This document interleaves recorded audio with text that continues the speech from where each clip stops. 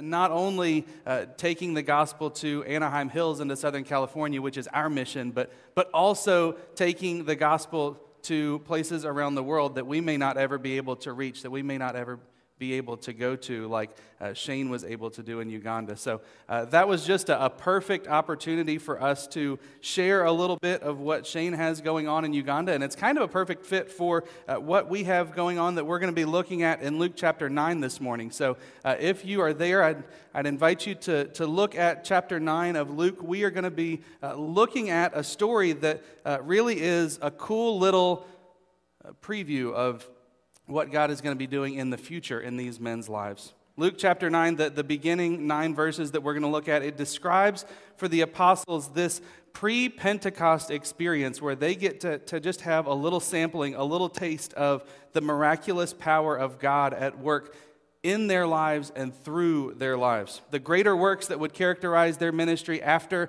Jesus had gone back to heaven and the Holy Spirit had come, they were going to get just a small taste of that in our passage this morning that we're going to look at. This passage comes at the very end of Jesus' ministry in Galilee. The Galilean ministry, for about 18 months as Jesus was starting his ministry, he spent about a year and a half going around this area of Galilee and sharing the news of the kingdom of God with these Jewish people as he's interacted with that we've been looking at for the first 8 chapters in Luke. And as this season has gone on, this is kind of coming right at the very end of the season. See, after this passage, Jesus and the disciples, they start to turn their attention towards Judea, another area of that part of the world. And so they're effectively completing Galilee's season of grace, a season of opportunity to hear from Jesus and to hear about the kingdom of God. And so as Jesus is getting ready to move on, he sends out the disciples. He empowers the disciples and sends them out to take one final effort of the kingdom of God is here, the news of the gospel to these people. So what we're going to see here is that story where Jesus sends out the disciples and he's going to send them out with some specific distinctives that were specific for them, but there are also some principles that are going to be relevant for us today. So we're going to look at some of those universal principles as well. So if you have your way, you found your way there to Luke chapter 9. We're going to read verses 1 through 9 together. I'd invite you to follow along with me. It says, "He called the 12 together, and he gave them power and authority over all the demons and to heal diseases. He sent them out to proclaim the kingdom of God and to perform healing. And he said to them, 'Take nothing for your journey, neither a staff, nor a bag, nor bread, nor money. Do not even have 2 tunics apiece. Whatever house you enter, stay there until you leave that city. As for those who do not receive you, as you go out from that city, shake the dust off your feet as a testimony against them.' And departing, they began going throughout the villages, preaching the gospel and healing everywhere. Now Herod the Tetrarch heard of all that was happening. He was greatly perplexed because it was said by some that John had risen from the dead, and by some that Elijah had appeared, and by others that one of the prophets of old had risen again. So Herod said, 'I myself had John beheaded, but who is this man about whom I hear such things?' So he kept trying to see him." Would you guys pray with me this morning, church?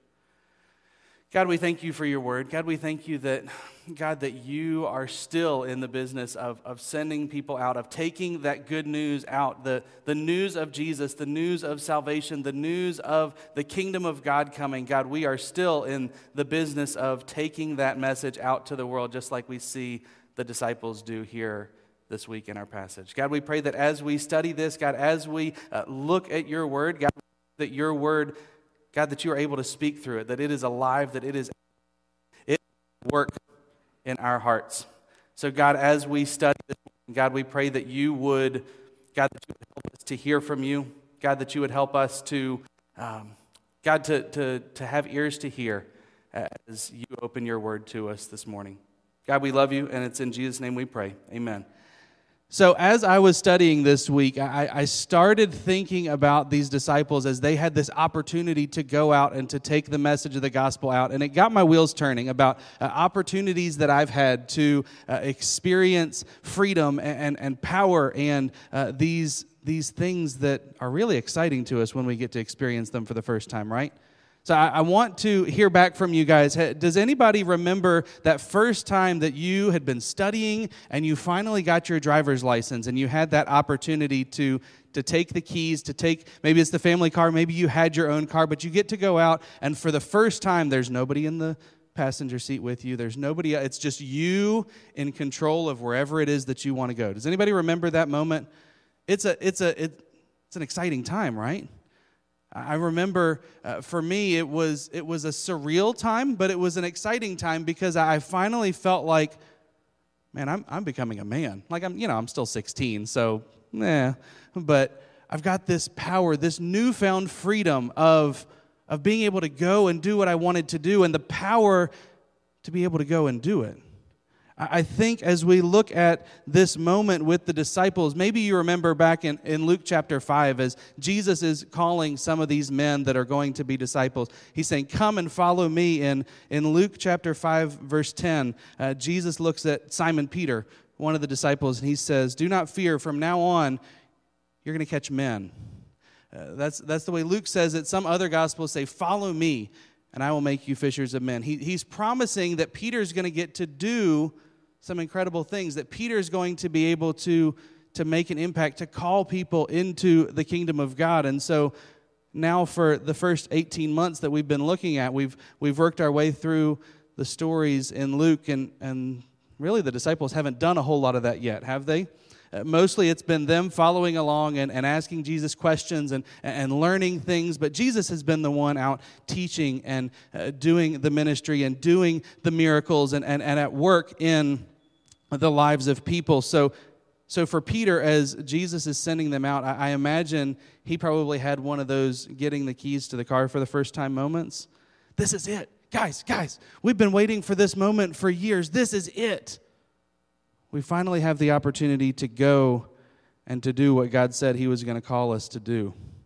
In these verses, it says that Jesus called them, and he also gave them the power and authority to go and to do this. So as they were taking this message out, it wasn't something that Jesus just said, hey guys, I got some work for you to do. Go figure it out. When he sends them out with the power and authority that he had been using, that he had done these mighty works, these miracles in the power of. See, this was Jesus' power that was in the apostles as they were going out. They possessed the power of the one who had been, as we've seen in the past few weeks and the past few months, we've seen Jesus show that he has power over nature, right? He told the storm, stop it, and the storm stopped. He has power over sickness. We've seen him heal time and time and time again in the Gospel of Luke. We know that Jesus had power over even death as he's raised 2 children from the dead so far as we've been working our way through these stories. So Jesus has given the disciples this power. Go out and take the news of the kingdom of God to the surrounding villages. And then before they go, before Jesus finally says, all right, go get them, he gives them some final instructions. The disciples, as Jesus gives them these instructions, what Jesus is really communicating, and we're going to get into these in just a second, but Jesus is communicating to them that they must show that their desire is to serve others.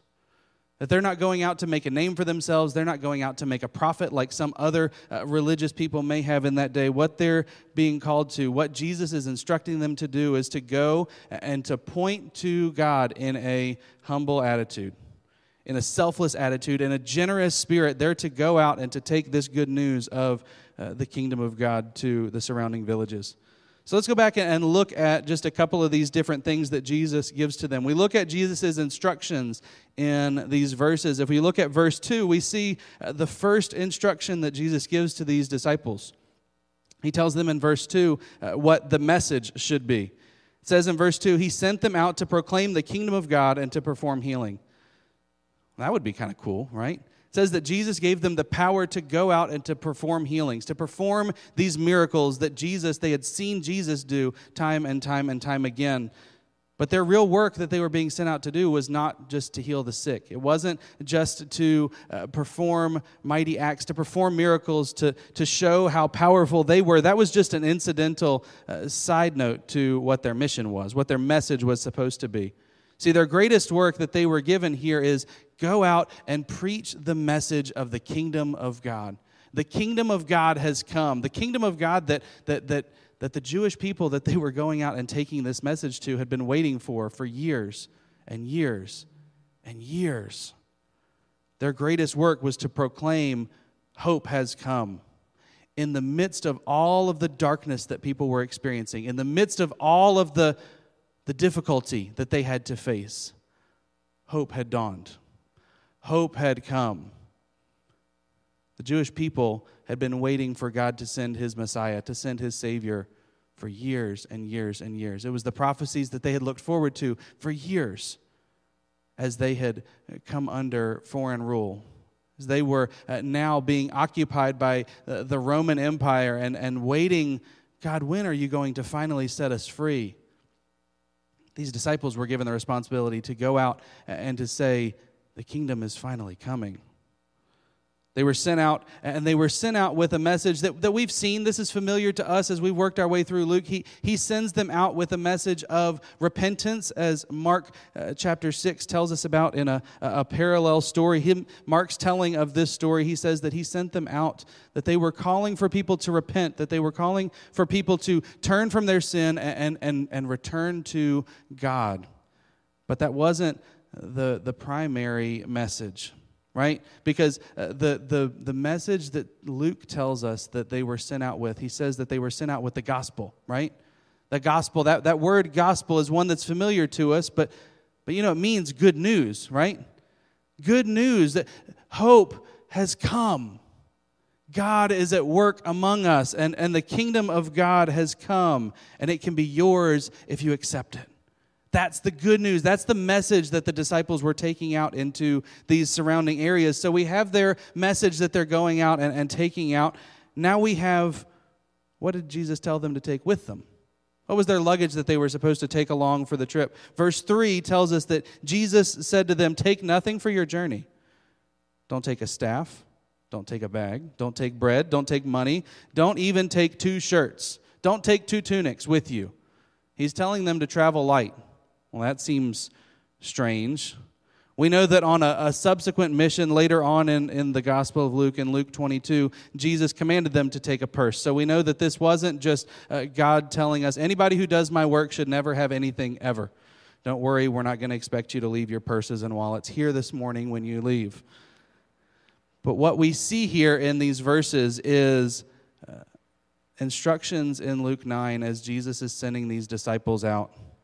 He's telling them that as he wants them to go out, as he wants them to take this message of the gospel out, he wants them to avoid looking like the other false missionaries that were famous in that area during that time. See, there were lots of religions then, just like there are lots of different religious beliefs now. And some of these other missionaries, some of these other religious groups would go around and they would send people out from town to town. And as they would go around, they would teach or they would perform signs and things. And they would do their teaching, and then they would stand with their hand out and say, all right, if you've been blessed, we expect you to make it worth my time now. What Jesus is doing as he's sending these disciples out is he's telling them, you're not going out for personal profit. You're not going out to see how much money you can make for yourself. You're not going out to make a name for yourself. You're going out because God wants this message to go out into the world. He also wanted these 12 men to learn a principle that we're going to see repeated in Luke chapter 12, that these men could trust God for whatever needs may arise in their life. Luke 12, we're going to look at in a couple of months, actually, but that passage talks about how God provides for all the other things in the world. God takes care of all of the other problems that may arise, and God is going to take care of you as well. You don't have to worry about tomorrow. God will take care of you tomorrow. And so Jesus really practically wants these 12 men that are being sent out to learn to trust God for everything. Faith in God, faith in the work that God was going to do was really the foundation for this ministry that they were being sent out on. Jesus also talks about their lodging in verse 4. In verse 4, he tells them that simply put, they're not supposed to hotel hop. They're not supposed to look for better accommodations as they go from town to town. When they come into a town and they have an opportunity to stay somewhere, someone is generous enough to allow them to stay as they are in that town preaching the gospel. They're not supposed to look longingly at the house across the street that made them an offer a few days later that maybe that one's got a pool. Maybe that one's got a second bedroom or a private bathroom for them to... No, guys. You're to be content. Jesus is telling them to be content. As I was studying this, Kent Hughes had an interesting quote that I thought kind of applied for us today, especially where we're at in 2020. He said, "Comfort seekers have never done anything for Christ and his kingdom." So he's talking about this command of Jesus not to just go looking for more comfortable accommodations. What he's saying there is if we are just in our relationship with God to be comfortable, well, we're in the wrong relationship. We're in the wrong business if our goal is to just be comfortable, right? A committed life, sometimes an uncomfortable life. If you guys remember a couple of chapters ago as we were going through Luke was portraying Jesus' Sermon on the Mount. We went through that portion where Jesus was talking about two paths, right? You guys remember that if you were following along with us?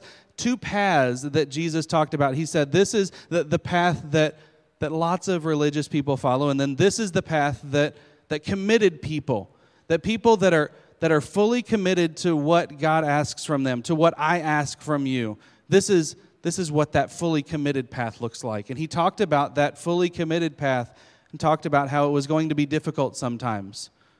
He called disciples to difficult things like loving our enemies and praying for those who persecute us. We've seen time and time and time again throughout Scripture, following God is not comfortable all the time. It's not easy all the time. If you look at the Old Testament, we see stories of Abraham who just wanted a son desperately. God didn't provide it for him for 100 years. We see stories of Abraham's grandchildren and great-grandchildren. You remember Joseph, right? Joseph, the one with all the brothers who was thrown in a well, who was sold into slavery by his siblings because they didn't want him in the family anymore, was wrongfully accused and thrown into jail for just doing what was right. It wasn't easy for Joseph. It wasn't easy for Abraham. Let's think about the New Testament. What about these 12 disciples that are being sent out? These 12 disciples would live a life of purpose. They would live a life of meaning, but they didn't live a life of easy, right? Because out of these 12 disciples, how many of them made it to comfortable old age? There wasn't one of them. One of them, you remember Judas, committed suicide. We remember one of them made it to old age. John made it to old age, but he was exiled on the island of Patmos, so I wouldn't call that comfortable old age. And then the other 10 were martyred. They were killed for their faith. Doesn't sound like easy or comfortable to me. A committed life is a meaningful life. A committed life to what God calls us to is absolutely worth it. But it's far from comfortable. Finally, Jesus also in verse 5 talks about as these disciples are going out, he tells them how they should respond to the reception that they might receive. He tells them that if they receive a hostile reception when they come into a town, Jesus ordered the disciples to shake the dust off of their feet when they leave the town as a testimony against that town. That doesn't mean a whole lot to us, right? We don't shake the dust off of ourselves when we come back from somewhere. Well, maybe we do this year because when you go to the grocery store, you got germs and cooties on you and stuff. You leave those in the garage. But normally this isn't a customary thing that means a whole lot to us, right? We hear this story. What in the world is Jesus talking about? Shake the dust off of your clothes. Shake the dust off of your shoes when you leave that town. Well, it's customary for religious Jews, for pious Jews in this season of history, when they had traveled abroad, when they had traveled to other parts of the world, to Gentile lands, to foreign lands that maybe had foreign gods, that maybe had other beliefs, maybe they had other practices that were customary there. As they went outside of the Jewish territory, when they would leave those areas, they would carefully shake the dust off of their clothes, would carefully brush the dust off of their shoes as they were coming back to Jewish territory. And the reason that they did this is that it disassociated them from the pagan practices that were perhaps happening in those areas. It was a way for them to shake off the pollution of those foreigners because they believed that God had told them how to live and that they wanted to be obedient to what God called them to, not to what they found in other foreign places. So when Jesus tells them, these disciples, here in our passage, if a town rejects you, if a town rejects the message of the kingdom of God, you should shake the dust off of your clothes. What he's telling them to do is to point out symbolically to these Jewish people that have rejected the teaching of the disciples, that have rejected the teaching about the kingdom of God. What he's telling them to do is to shake the dust off. By doing that, he's saying symbolically, you guys are no different than the foreigners. You people are no better than the other people with other religious beliefs in foreign lands. What the disciples are doing is symbolically declaring a Jewish village to be no better than a pagan village. It was a merciful act. As Jesus told them to do this, what he's doing is he's telling them, stand up for the truth. And if people don't receive the truth, if people don't accept the truth, do this as a way of showing them the seriousness of their spiritual condition. You're not a brother. You're not a sister. If you reject the teaching of the kingdom of God, if you reject Jesus, you are not my brother or sister anymore.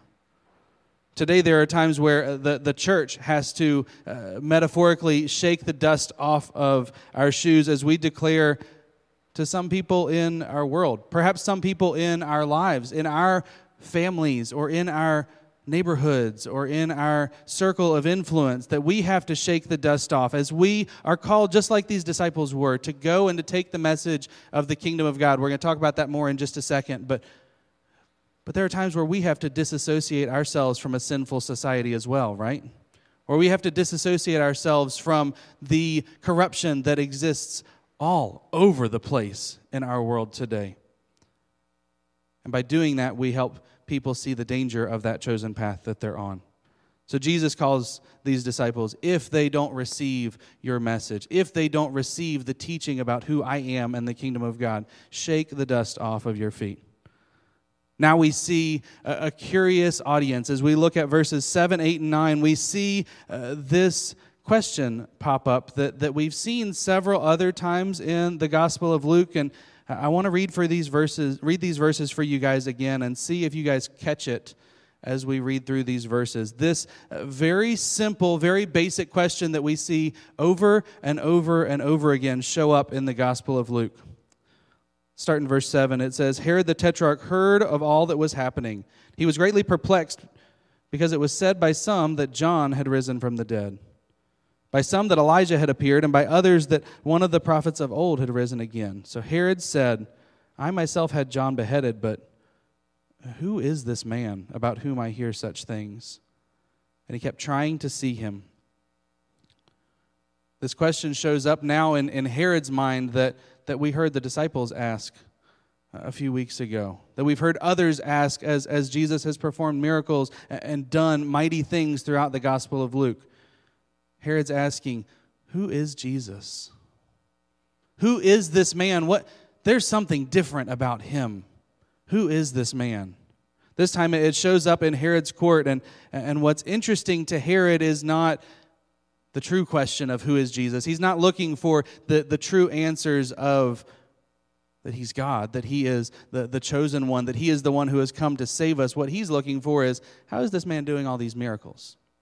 Where are these things coming from? And we know that because in Luke 23, Herod finally has an opportunity to meet Jesus, and he says as much, that he just wanted to see the show. But if we look at the Gospel of Luke, who is Jesus? It shows up time after time after time. We see it in Luke 5. We see it twice in Luke 7. We see it in Luke 8, 9, 20, 22, and 23. if Luke asks that same question and tells us story after story after story where the same question comes up of who is Jesus, I think Luke is trying to drive home a point, right? He's trying to make us ask that same question. Who is Jesus? What is special about this man? Herod, and in effect, the entire population of Galilee at this point, as Jesus has been going around and ministering, has started to ask this same big question, who is Jesus? Some people thought that Jesus was a resurrected John the Baptist, and Herod says, no, that can't be right. I killed John the Baptist. I know he's not John. Other people suggested, well, maybe he's Elijah. Well, maybe he's one of the other prophets of old, like Isaiah or Jeremiah or Ezekiel, or one of those other prophets that spoke on God's behalf hundreds of years ago that God has brought back. These same possibilities, these same names show up in just a few verses that we're going to look at in a week or two in Luke 9:19. And there, the answer is finally given. So I don't want to spoil it for you. If you need a spoiler alert, stick your fingers in your ears. But Jesus looks at Peter and he says, who do you say that I am? And Peter finally is the first one that really answers this question for us. He says, you are the Christ. You are the Son of the living God. Who is Jesus is a question that all of us, that everyone in Anaheim Hills, that everyone in the world has to answer for themselves. At some point we have to answer, who is Jesus? Herod is asking that question now. But we all have to answer it at some point. Finally, let's look at the indwelt missionaries, because what we've seen in Luke chapter 9 so far is Jesus empowering his disciples for a season to go out, to go on this short little missions trip, to go out into the surrounding villages and take the message of the kingdom of God to these surrounding towns. But that same question that Herod was asking just a few moments ago, that other people in Luke have asked, and will continue to ask as we go through, that question is still being asked today. Who is Jesus? Who is Jesus? What's special about Jesus? Why are a bunch of people sitting in a building this morning on a beautiful Sunday morning? Why are we choosing to sit in here? What's special about Jesus that makes you come and sit in church this morning? Well, today's answers may look a little bit different than Herod's speculations did thousands of years ago. Some people today might suggest, well, is Jesus just a fairy tale? Is Jesus just a good teacher? Is Jesus, as one famous politician said about a year and a half ago in an interview, she said, we all worship the same God. Is Jesus just the same as all the other gods out there? Is Jesus just the same as all the other religions that are out there available to you if you go to a temple or a mosque or some other religious house of worship this morning? Is it just the same, or is there something different and special about Jesus?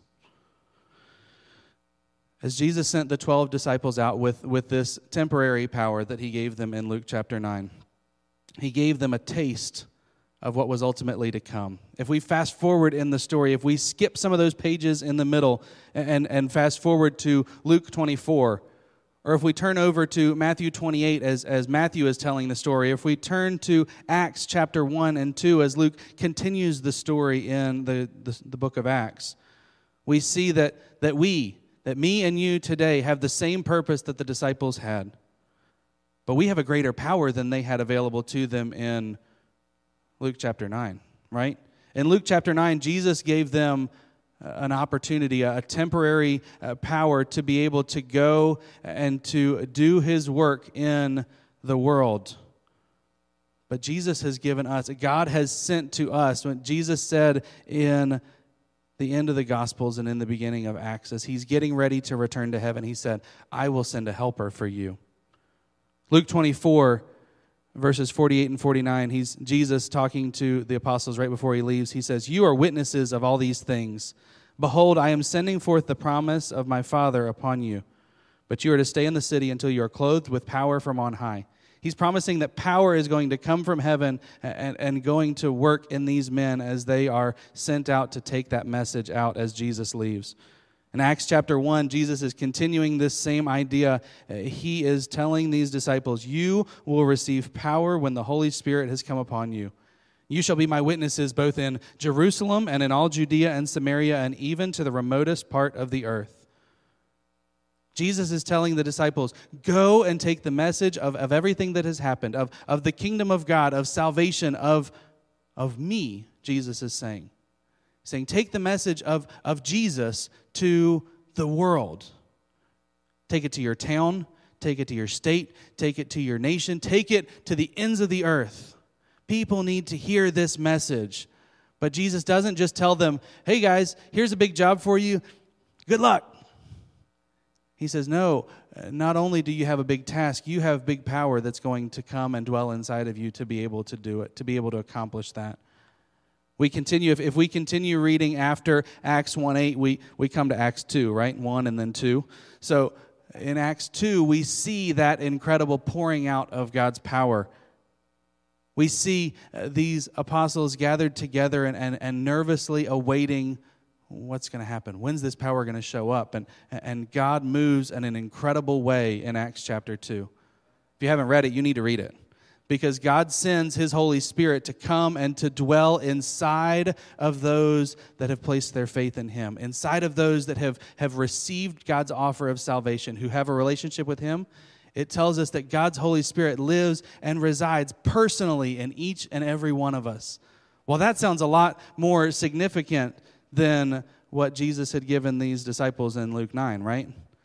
We don't just have a little, like, here you go, here's a little bit of power, go use it, and then come back and all. God has put His Spirit within us. God lives inside of us.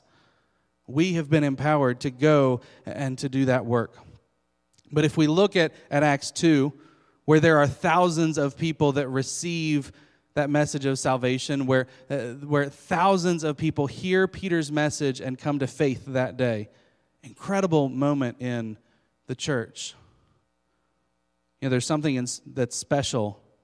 There's something important about that message. There's something important about what Peter is doing in Acts chapter 2, because Peter's not talking about, look at these miracles that we can do.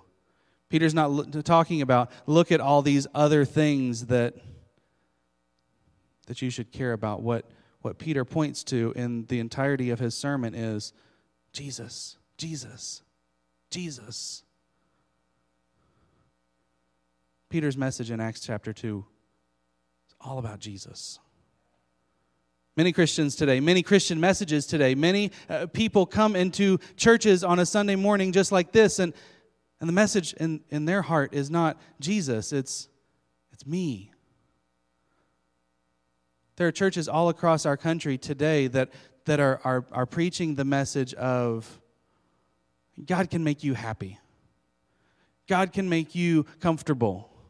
God wants to make you rich, and God wants to make you healthy. And so if you want to live your best life today, you need to just pray this prayer, or just give this certain amount of dollars, or just fill in the blank, right? There are a lot of churches that are preaching me, me, me, me. How can God make me happy? How can God make me successful? How can God fix my marriage? How can God fix my kids? All of those things, all of those questions have the same root, right? Me. God's able to do all those things. Side note, God's able to do all those things, but that's not the focus. That's not the focus that we see in Acts 2. That's not the focus we see in Luke 9. That's not the focus that we see in the rest of the Bible. The benefits that we experience is a side note, is an advantage, is wonderful. Thank you, God, for all of the ways that you work in our life and give us the abundant life, like Jesus talks about in John 15. I've come that they might have life and that they might have it abundantly. God blesses us, but we don't just come to Him because He blesses us. Our preaching fails if we don't bring people to that crucial question that Herod is asking in Luke 9 this morning. Who is Jesus? Who is this man? What's special about Him? Our preaching shouldn't just be man-centered. It shouldn't be me-centered. Ultimately, if we are going to be faithful to the rest of the teaching of the Bible, we have to be focused on God, not on us. In respect to this, it's important for us to understand that all of Scripture points to Jesus. The Old Testament points to Jesus. The New Testament points to Jesus. Jesus even makes this clear. In Luke 24, it says that Jesus appeared after he was resurrected. He appeared incognito. The two men that he was walking with didn't realize that it was Jesus, but he shows up with these two men walking on the road, and it says in Luke 24:27 that beginning with Moses and all of the prophets, Jesus explained to them the things concerning himself in all of the Scriptures. Jesus explains to these two disciples, everything pointed to Jesus. 1 Corinthians 2, Paul tells the Corinthians, I determined to know nothing among you except Jesus Christ and him crucified. That's Paul, the one that wrote like half of our books in the New Testament. For Paul, it was important. There's lots of other good stuff, but it all hinges on who is Jesus. So we get to the end. We get to the end of our passage. We get to the end of this whole idea. So I ask you the question, who are you in this story? There's two people that there's two groups that we see identified here in our passage in Luke chapter 9 this morning. We see Herod asking this question, who is Jesus? There are people speculating, well, who is Jesus? Well, maybe he's... Herod asking the question that's important for all of us to answer here this morning. Who is Jesus? Who is Jesus to you? Is Jesus a good teacher? Is Jesus just some advisor that we get to tuck away on our bookshelf with all of the other voices that we let speak in our lives? Or is he someone different? Is he the Son of God like he claimed that he was? Is he the one who lived a perfect life like the Bible says? Who went to a cross and died a death that he didn't deserve like the Bible says he did? That was resurrected bodily from the dead, that they put in a tomb and the tomb couldn't hold him because he is God at work. He has power over death. He proved by coming back to life that he has power over sin, that we have nothing to fear after death because if we place our faith in him, that we get to have the same life that Jesus proved that he had when he came back from the dead. Is Jesus God? If he is, I'd invite you to declare that this morning and to respond in that way. If you haven't placed your faith in Jesus, don't leave here this morning without doing that. I'm going to be outside in a moment. Our prayer team is going to be outside in a moment. Come find one of us and answer that question for yourself. Who is Jesus? Maybe you've already answered that question. Maybe you're not Herod in our story this morning. Maybe you are the disciples.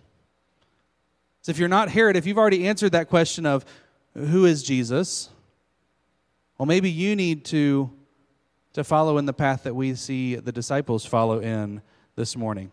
See, Jesus empowered the disciples to go out and to do his work, to go out and to preach the kingdom of God.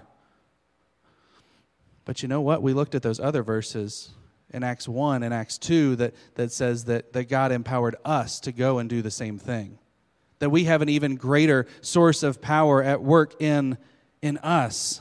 Jesus has empowered you. Jesus has empowered me, that God has put his Holy Spirit inside of us and said that we are able to do the same work that these men were able to do. It may not look the same. We may not be out performing miracles and raising the dead like the disciples did, but God has given us the same ability to take that message of the kingdom of God, to take that message of salvation to the people surrounding us, the towns and villages, metaphorically, the people that live around us. Well, we can take that same message, right? When you go home to see your extended family, are there people that need to hear that message? When you go home to your house this afternoon, are there people across the street that need to hear that message? When you go to work, whenever that happens again, right? Are there people at the desk next to you that need to hear that message? How can you proclaim the kingdom of God this week? If you're Herod, the question is, who is Jesus? If you're one of the disciples, the question is, how can you proclaim the kingdom of God this week? We're going to pray in just a moment. I'm going to invite you guys to pray with me. And after our service finishes up, I want you guys to know where things are at, because this is the first week of Inside and things are a little bit different. So if you need information, our info table is not set up in the hallway back here. We have a white tent. Actually, no, it's a gray tent outside, right out the doors. If you have questions or you are new and want to find more information about the church, stop at our gray tent outside.